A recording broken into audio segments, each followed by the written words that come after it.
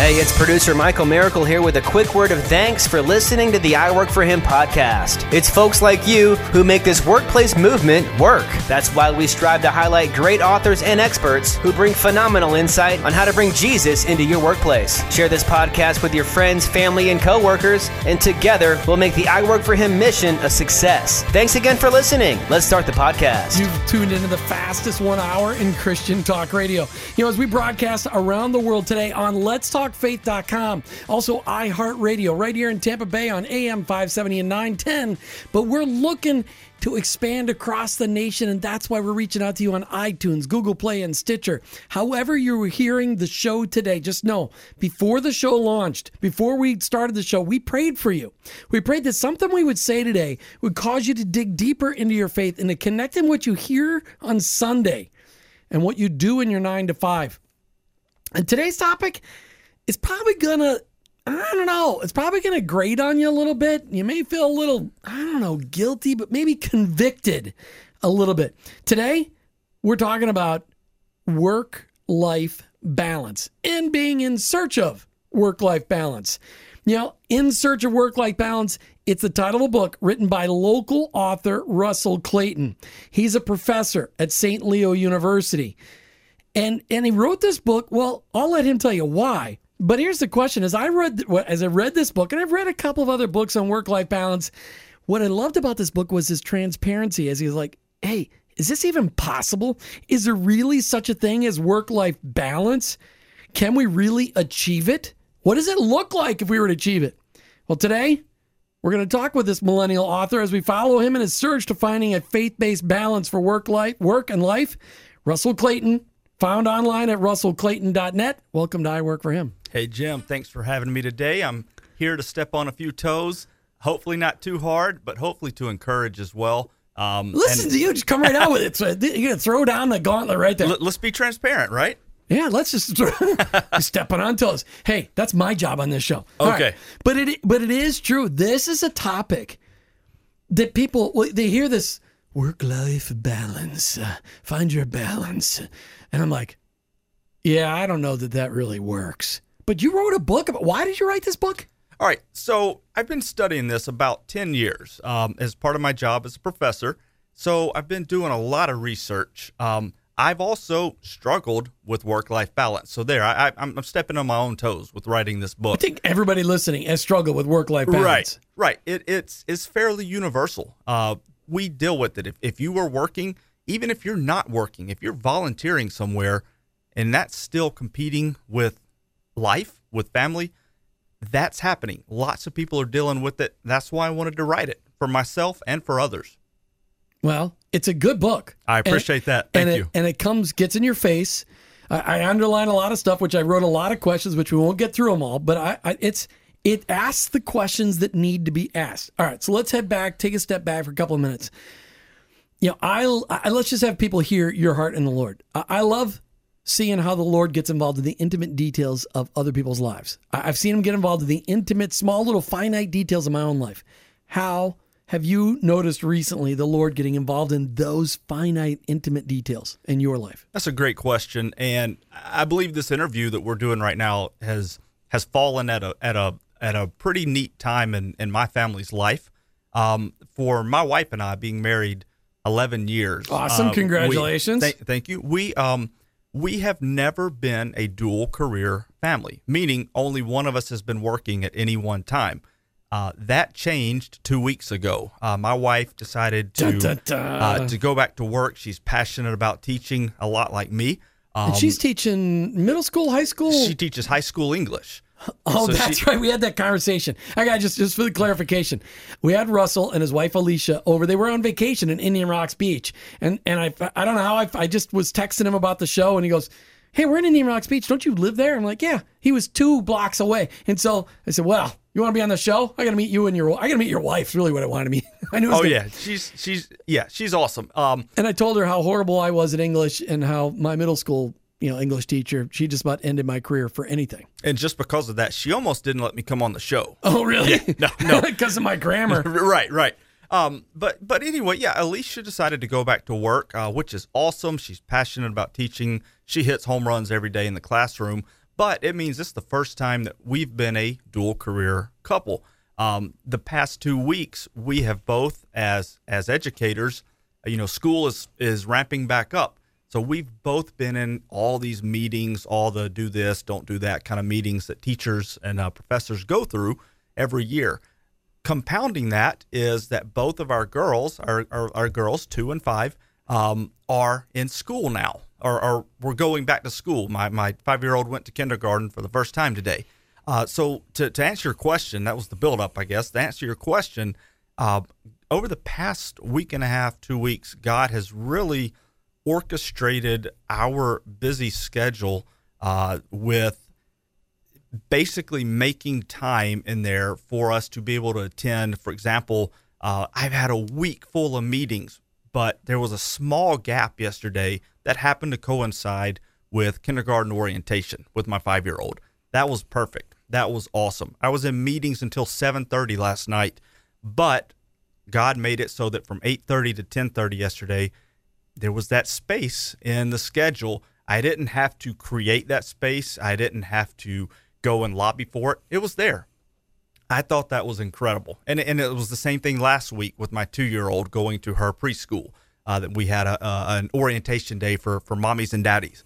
And it just so happened that there was that blank spot in my schedule. Alicia thought she was going to have to work. She got an email the night before that said, hey, guess what? You don't have to attend this meeting because you did a training earlier in the summer. So you're off the hook from what I think it was from 8 to 10 or something like that. I believe that was God orchestrating those little details for us.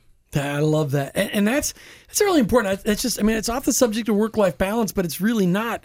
We need to understand that God really does care about those small details of our lives. And if we will let him, he'll speak into those small spots. Exactly. I see that. Okay, so you're a husband of 11 years, as you just said, father of 2 young ladies, 5 and 2, a professor at St. Leo University right here in Tampa Bay, as well as other roles within your Four Walls church. You got it. What are those roles? You pulpit fill every once in a while?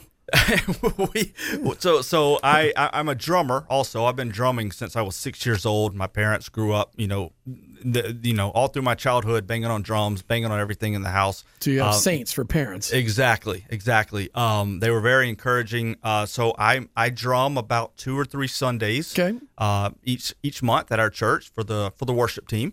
My wife works in the child care area at our church. Kind of helping run the systems and get new parents, basically making them feel comfortable when they drop off their toddler for the first time if they're visiting our church. But doesn't all of those things that you're involved, they don't let you pulpit fill? You wrote this book. They've never let you talk about work-life balance. They haven't. Have you asked the senior pastor of your church to say, hey, I wrote this book? I'm going to give him the podcast of this episode and let that be the very good. Well, Pastor, kind of the passive-aggressive way. I'd like to have you consider, Russell, being able to be preaching about this because this is something everybody needs to deal with. Well, and one thing we're going to do with our church, our Four-Wall church, is we're going to use the book in a small group format this fall. Where one Sunday a month, we go over the content. Another Sunday a month, we're breaking them into small groups of 3 couples. They're going to have dinner together, share about what God's doing in their life. So it's going to be awesome. All right. So all of those things, though, you just said, okay, you're a father, you're a husband, you're a professor at St. Leo University, and you're a drummer, and you're a greeter. Don't all of those things combine to really make it so that you have work-life imbalance? You would think so. We have a lot on our plate, and it is a daily and weekly task for us to make sure that we don't let all of these things, all this stuff, get in the way of raising our 2 girls and of Alicia and I being husband and wife. So we really have to be conscious about it.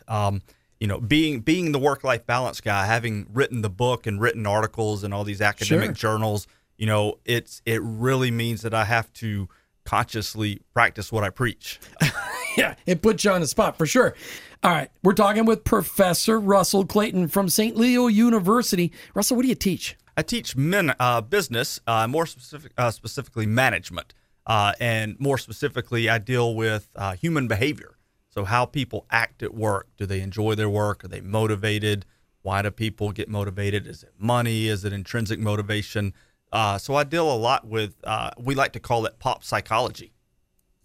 Wow. Well, we got to talk about that off the air. Okay. All right. So we'll do that. We'll get to that. Okay. Your book, it's In Search of Work-Life Balance. Like it's not been necessarily found. Is work-life balance really a thing? The term balance, that's that tells us that something is 50-50. Rarely, if ever, is work and life 50-50 balance. So can you find work-life balance? Not exactly. The best way to probably put it is to use something similar like work-life integration, work-life rhythm, something like that. That helps us to understand that it is achievable. Balance is honestly, as I mentioned in the book, it's not a great way to talk about it. However, it would be like me asking you to stop calling a tissue and instead referring to it as a paper product for your nose. It's just so it's so ingrained. Work-life balance is so ingrained in our vocabulary. That's why I went with the title. So what I want to say is I do believe work-life integration is achievable. Well, of course it's achievable because you're going to integrate into your life work and life. But you're talking about a healthy integration. Can we change that even further? A healthy work-life integration. I like that. A good qualifier there. Yeah, I like that. Because, we all integrate work into our lives, but it's not necessarily healthy. Exactly. There were times when my kids were growing up, I was working 60, 70 hours a week, and I was driving 2 hours each way to my job. Ouch. That was not healthy. You got it. And it didn't last very long, but it did increase my prayer life. So I attribute I work for him to that prayer time and that my commute. Okay, so while you're writing this book, did you write this book for your dissertation? I did not. I wrote it for fun. See, this is the kind of people I bring on I Work For Him. People that write books on work-life balance for fun. Okay, seriously, why did you write this book then? Really? Okay. You said that you were studying it for a number of years. Right. All right. So I studied work-life balance. Okay. Not from the biblical perspective, but just from the standard perspective for 10 years. But why? Because your dad had a struggle with it, your mom had a struggle with it, Alicia's mom or dad struggled with it, your friends were struggling. Why? What caught your attention? You're like, because you're a millennial. So it's not like you're old and you've seen it for decades, but you could have seen it for a decade or two. When you're a teenager, you're not thinking about, well, I'm really concerned about people's work-life balance. Right. No, you're not thinking about anything. So, how did this get your attention? Sure. My very first job out of college, my first big boy job, I noticed that there were people. What were you doing? I was raising money for universities. So I was a professional beggar, essentially. I wasn't giving anything in return. I was just asking for money. I gave a tax break. I guess that's it, for a donation. And I noticed that there were a lot of people who worked a lot of hours. I noticed that myself, I was in and out of airports about every other week. Now at that time I was single, so it was okay to an extent. But I got to thinking, wow, here I am in Dallas, here I am in Atlanta, here I am in Houston, wherever I happen to be. And all my friends and my family are elsewhere. And I'm out here all alone working and sleeping in a hotel and eating food with strangers. Right. It's going to be 2 or 3 days before I'm back home. My family life, my personal life, my friends, I didn't see them. And so that started just kind of rumbling around in my mind. I decided to go back to graduate school. The answer to your question about the dissertation, yes, I wrote the dissertation on work-life balance. So the foundation for the book was there. And I've been studying. But because I could understand this book, that's why it wasn't your dissertation, because this I can understand. A dissertation probably had a lot of 5-syllable words in it. The dissertation is probably one of the most boring documents you can look. Side note about the dissertation, I gave it away as one of those dirty Santa gifts, where you bring something cheesy to exchange at Christmas time. I gave away a copy of my dissertation. So the guy that got it was pretty disappointed. Oh, my goodness. My brother wrote a dissertation for his doctorate, and I couldn't read the first page. Oh, yeah. Because it had Hebrew and Aramaic in it, and I'm like, I'm just not. Oh, yeah. I'm not a smart man. The title of the dissertation is about half as long as this book. Man. Okay. All right. So Let me just say, in all of your study, did you find a direct correlation in work-life imbalance, where it's not in balance? Right. Did you find a direct correlation between the salary of someone and as it increases, the imbalance increases? That really doesn't exist. Money is not a really good predictor of work-life imbalance. So people that make more money, because it seems like when people get bigger jobs, they get bigger raises, they work more. They do. They can also afford more. And we may or may not touch on some things such as outsourcing, which I talk about in the book. Someone who makes more money can afford to outsource more things, and like mowing the lawn, shoveling the driveway, the snow. You got it. And they can pad their private schedule a little bit. All right. So I just wondered if you'd found that to be a direct correlation, because it seems like my friends who, the more money they make, the more nutso stinko their lives are. It's anecdotally, yeah, that makes sense. I know you can't in a dissertation put something anecdotally. You got to actually tie it to statistics. You got it. Okay. So is work-life imbalance a sin? Is it a sin? I don't believe that work-life imbalance itself is a sin. And here's what I mean. I believe that the imbalance is a reflection of a deeper issue, and that deeper issue is likely a sin. There was a book written by Jerry Bridges called Respectable Sins, which I love. I would highly encourage anyone listening to read it. And he talks about... That's a great title. Respectable Sins. I've not read that book. I have heard about it one other time, and then I heard about it when I read your book. But yeah, and he talks about these sins such as selfishness and discontentment that are sins that the Bible points out that are sins, but they're not those sins that we as a world, as a society, as a country point out as, oh, those are the bad sins. No one walks around and says, hey, Jim, how are you doing with your selfishness today? And I'm not likely to call you out about it like I would if I found out that you were doing something illegal. It's just something that we just kind of let slide. However, I believe that this selfishness, this discontentment, these respectable sins, these underlying issues can be manifested in work-life imbalance. We're talking today with Russell Clayton, who wrote this book called In Search of Work-Life Balance. I'd like to give you a copy. If you're struggling with this issue, if balancing properly, having a healthy work-life, well, we're going to say integration, but a healthy work-life balance is something you're struggling with, I want to give you a copy of the book. You can email me, jim@iworkforhim.com, jim@iwork4him.com, or you could phone calls right now while we're live on the air, 877-943-9673, 877-943-9673, or go out to our website, iworkforhim.com, or message us on Facebook, I Work For Him. Okay, Russell. So you're saying work-life imbalance, not a sin. Correct. But a lot of times it's a symptom of true sinful behaviors. You got it. So give an example of that in your life. Sure. For me, as a professor, there are certain times a year that are busy, much like, say, a tax accountant has a busy season. Well, for a professor, I have a busy season, which is typically the front of the semester and the end of the semester. At the end of the semester, my work-life balance is pretty crummy. It's not because I'm selfish and I just want to stay in my office all night. It's because I have papers and final exams to grade. You can find out more about him and his book, In Search of Work-Life Balance, online at russellclayton.net. He's a professor right here in Tampa Bay at St. Leo University, but he is up for grabs across the nation. If you want a professor that actually understands real life, this guy can do it. He can connect faith and work. Oh, I'm just kidding. Those of you listening at St. Leo, he's just a great guy, and I really love the book, In Search of Work-Life Balance by Russell Clayton, Ph.D. He's got a doctorate, something I'll never have. Russell, as you looked at this book and you wrote this book and you said you studied for 10 years, work-life imbalance. Right. Did that just freak you out what I said about you looking for jobs across the country? Because I know you didn't say that. I was kind of thinking, do I need to hide that from the St. Leo community? No, but he will go speak anywhere in the country. But he likes Florida. He loves Florida. Love Florida. Okay, so right before the break, we're talking about, is work-life imbalance a sin? And we're going to move past that, but that was a really great point to say that the work-life imbalance isn't a sin, but a lot of times it's a symptom of some real sinful behaviors in our lives.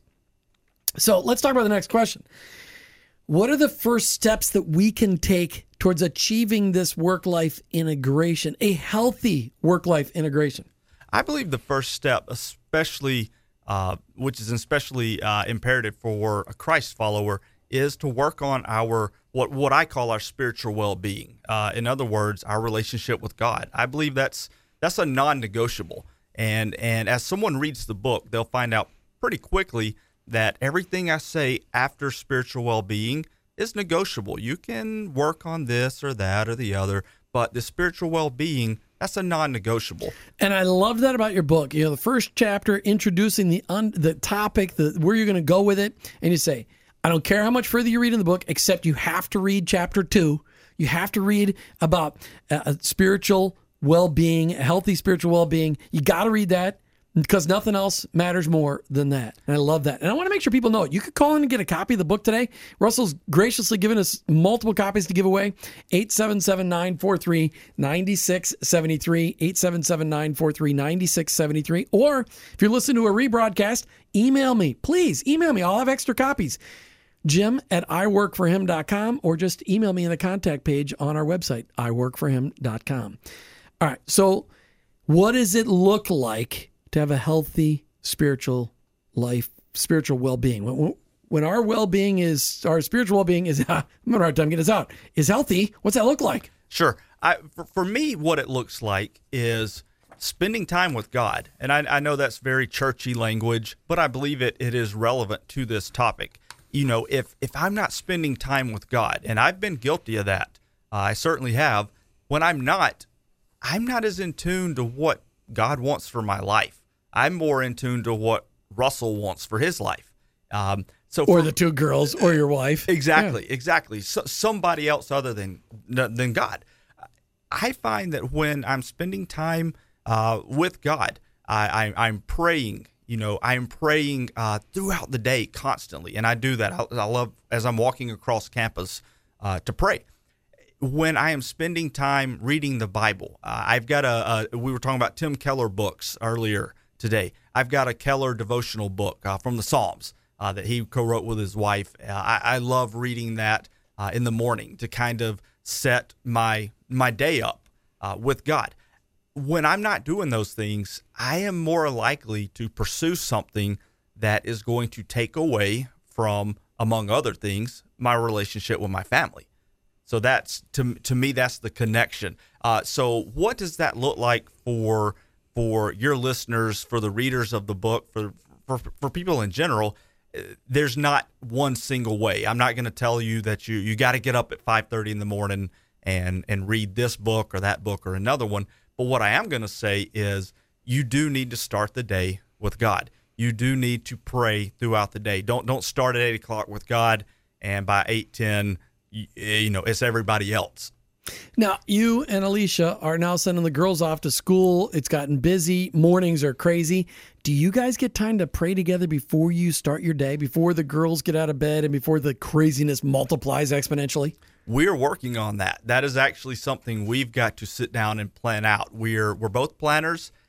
This week, now that both girls are officially, and in fact today, now that both girls are officially in school, we have to now sit down and kind of massage what our mornings look like. That means for us, we're going to be getting up a little bit earlier so that we can get up ahead of the girls. So there's that few minutes of quiet before a 2-year-old and a 5-year-old are running down the halls. So that's something that, that's a great question. We've got to have that talk in the coming days. Well, if you want your marriage to be spiritually well, right, you got to incorporate prayer. Right. And it's got to be together and separate. I mean, you both need to be having an intimate relationship with your Heavenly Father. But if you want to really search and find work-life integration, healthy work-life integration, it's got to start with prayer, and you got to do it together. Yeah. Do you guys pray together as a family with the girls? We do. We did a book with our Connect group, our small group last year. Family Worship. That's the name. That's the simple title, Family Worship. I can see why I struggled with trying to figure out what the name was. Right. And so we're getting to this point where at least 3-4 times a week we were having this corporate family worship time around our table. That dwindled a little bit over the summer. based on our schedule, just kind of fluctuating a little bit, taking trips here and there. But that is a really cool time that we have had in the past and that we need to start back up now that the school year is upon us. We've got a small book that is roughly at the 5-year-old's, comprehension ability. That's biblically based.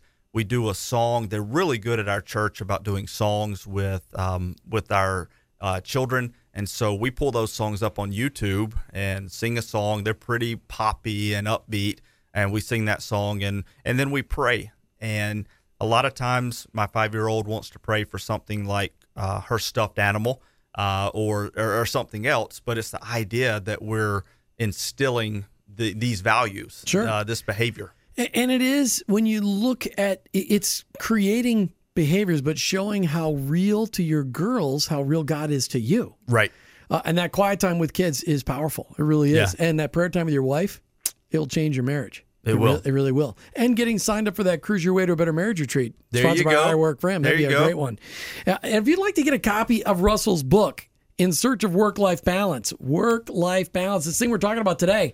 Call the studio line, 877-943-9673. I've got a lot of copies to give away today. I want people to know, hey, call in. We'll give you a copy. It's fantastic. I love the book. It is written so that you and I can actually understand it. Now, after you focus on a healthy spiritual well-being, you go into some other categories to give people an idea of what does it look like? And your first one was like priorities. You started with priorities. Mm-hmm. But what's a priority for me and what's a priority for you and what's a priority for God, those things may all look very different. Right. How do you determine what are God's priorities for our lives and so that we don't get out of balance? Sure. For me, the idea of kind of back to what we talked about, the spiritual well-being, being connected with God, that helps me understand what is His priorities. There have been several opportunities, without going into specifics, presented to me from work and non-work perspectives. Opportunities that would have perhaps paid me more, opportunities that would have maybe been a more prestigious title or something to that effect. Then a more prestigious title than Dr. Russell Clayton? It would have been like Doctor Super Extraordinaire. Doctor? Yeah. Okay. Yeah. I didn't know they had those titles available. Well, if you make it up For $15, you'd probably get any title you want. You got it. Okay, sorry. I didn't. But it's being in tune to what God has for my life, for our life as a family. That's said, all right, that on paper, that's an excellent opportunity. That's an excellent idea. And the world probably says, hey, go after that. Hustle, hustle, hustle. Get that. But God was saying, hey, just stay where you are. Stay right there. And I don't know if staying, quote, right there is just for now, if it's forever. But don't chase after that opportunity. And that's really where you tied then into selfishness and how selfishness really impacts your family. How does that all work? Because selfishness, if you as a spiritual leader of the household are selfish, how much progress are you going to make towards work-life balance? Exactly. If I'm so selfish and preoccupied with this idea, say in my industry, every industry has sort of this pecking order. If I wanted to go teach at Harvard or some Ivy League school, that would require a huge amount of selfishness on my part. I wouldn't have the family life that I have now. I wouldn't have the roles at my church that I have now. I wouldn't have the friends that I have now if I were that selfish to try to achieve teaching at an Ivy League school. No, because people would think you're a jerk, and they'd say, but you're neglecting your family while you're doing all those things. They're like, what kind of a jerk are you? Bingo. I mean, that's what this work-life balance is all about. What does your life look like to those around you? As Christ followers, we're the light to the community. We are supposed to be the example. If your work life is out of balance, you got to fix it. Most of us allow our lives to just get stinking crazy, out of control, and we tend to neglect certain parts of our well-being, and our work and our life get imbalanced. Not that I think work life can be perfectly balanced, can it, Russell? Cannot be perfectly balanced. But it can be more healthily integrated. You can find that rhythm. I like that. He laughed at my fake word. I get that. Hey, as you tune into I Work for Him today, in case you're just tuning in right now, we've always got the podcast out there on our website. We always have the archive with the full show out there. Don't stress. Just go back out and look at it. I challenge you. Every show we've ever done is out there on our website. iworkforhim.com. All right. So you also have other chapters that you deal with spiritual well-being. Then you deal with the selfishness, a little bit of selfishness in there. Exercise. You're saying that exercise can help with work-life integration, healthy work-life integration. It can. So let me start very broad, and then let's narrow it down. No, just tell me in your life. Tell me in your life, how did this help? In my life, how does it help? When I'm exercising, I am more confident. Exercise creates confidence. It creates what we call self-efficacy. When I am confident, I'm better able to handle challenges, whether it's a work challenge, whether it's trying to deal with a challenging issue with my children. No matter the challenge, exercise creates this confidence in us. That's the linkage between the exercise, the work-life balance. And it also, when we exercise, we eat less, we eat different, we have cravings for different things, and it eliminates stress. Sure. I mean, it's amazing.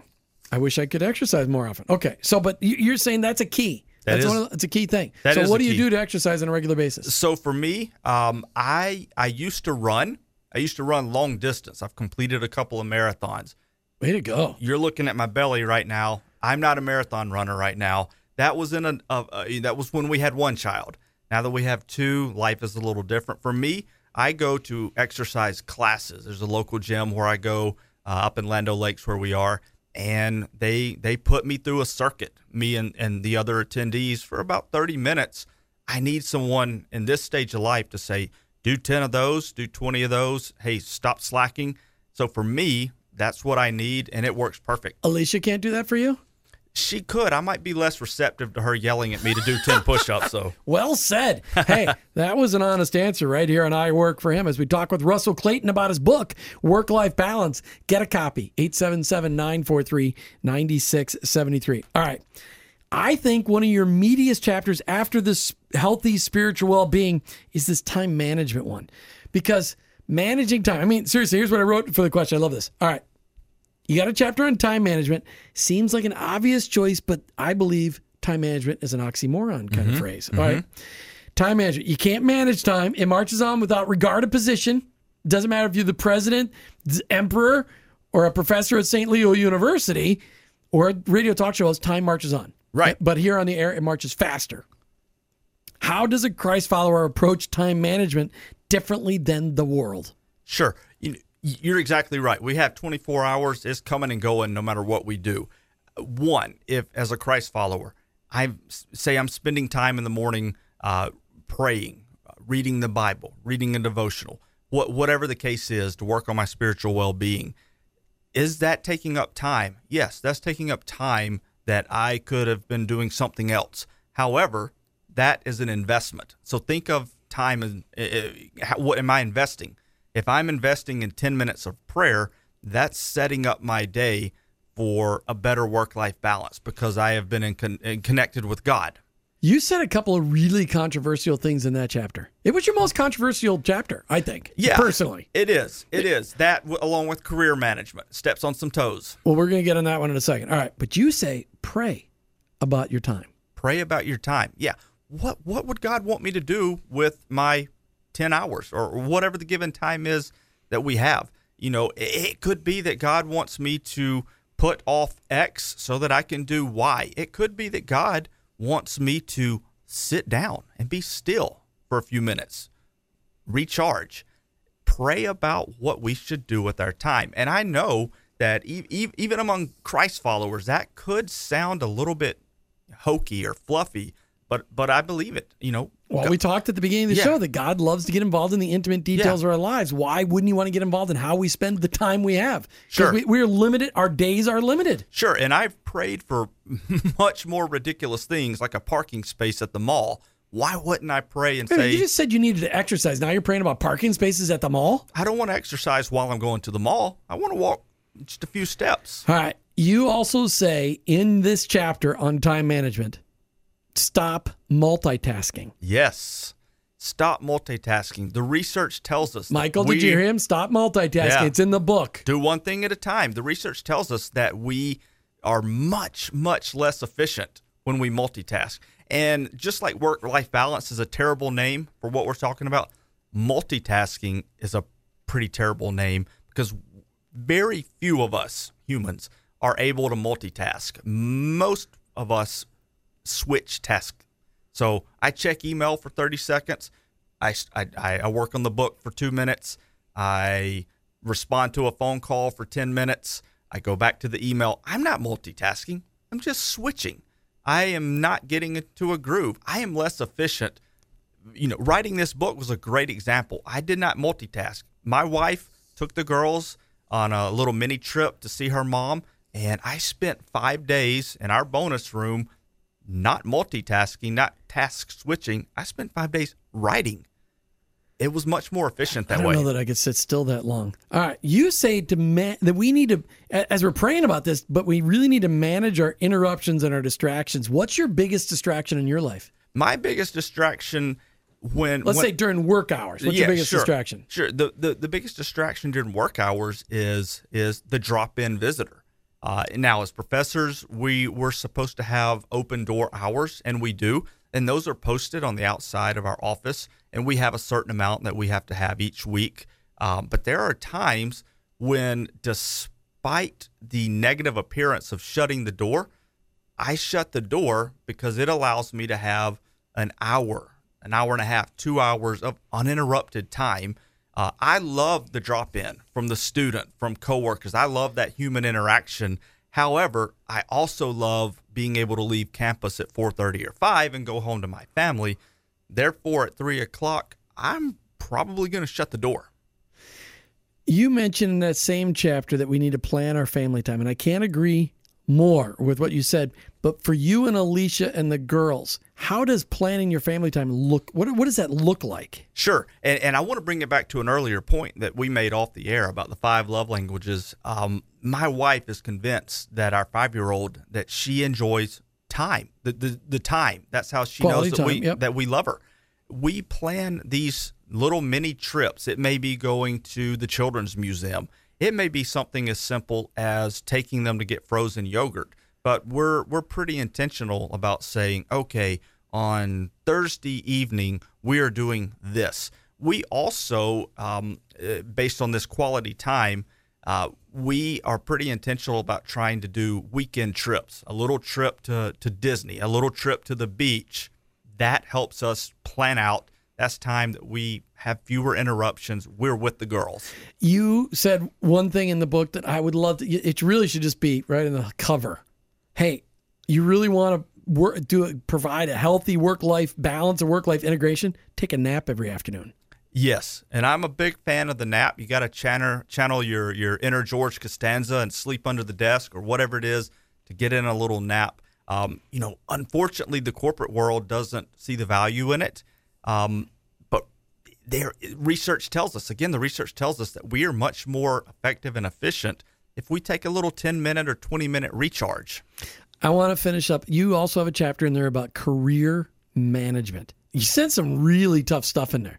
Really quick, talk to me about career management and how that helps us with a healthy work-life integration. Sure. Career management is essentially this idea of, you've come to a decision. Hey, I want to have a better work-life balance.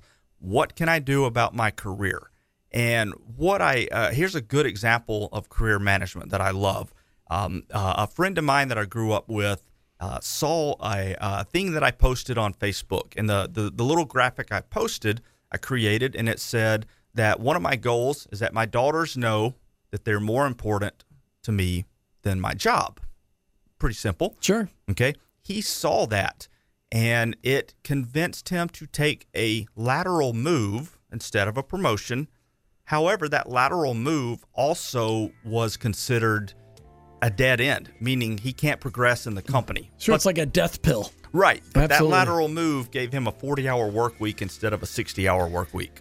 Dr. Russell Clayton from St. Leo University, In Search of Work-Life Balance. Thanks for sharing your book with us today. Thanks for having me. It was a lot of fun. Loved it. Hey, if you want to get a copy of this, just look for posts on Facebook, I Work For Him, or on our website. Just email us, jim@iworkforhim.com, or our contact page. Listen, this is something we're all struggling with. This is something we all need to work on. Work-life integration, healthy work-life integration. Each one of us is struggling with this each and every day. You got to get a copy of this book. You're listening to I Work for Him with your host, Jim Brangenberg. I'm a Christ follower. My workplace, it's my mission field, but ultimately I work for Him.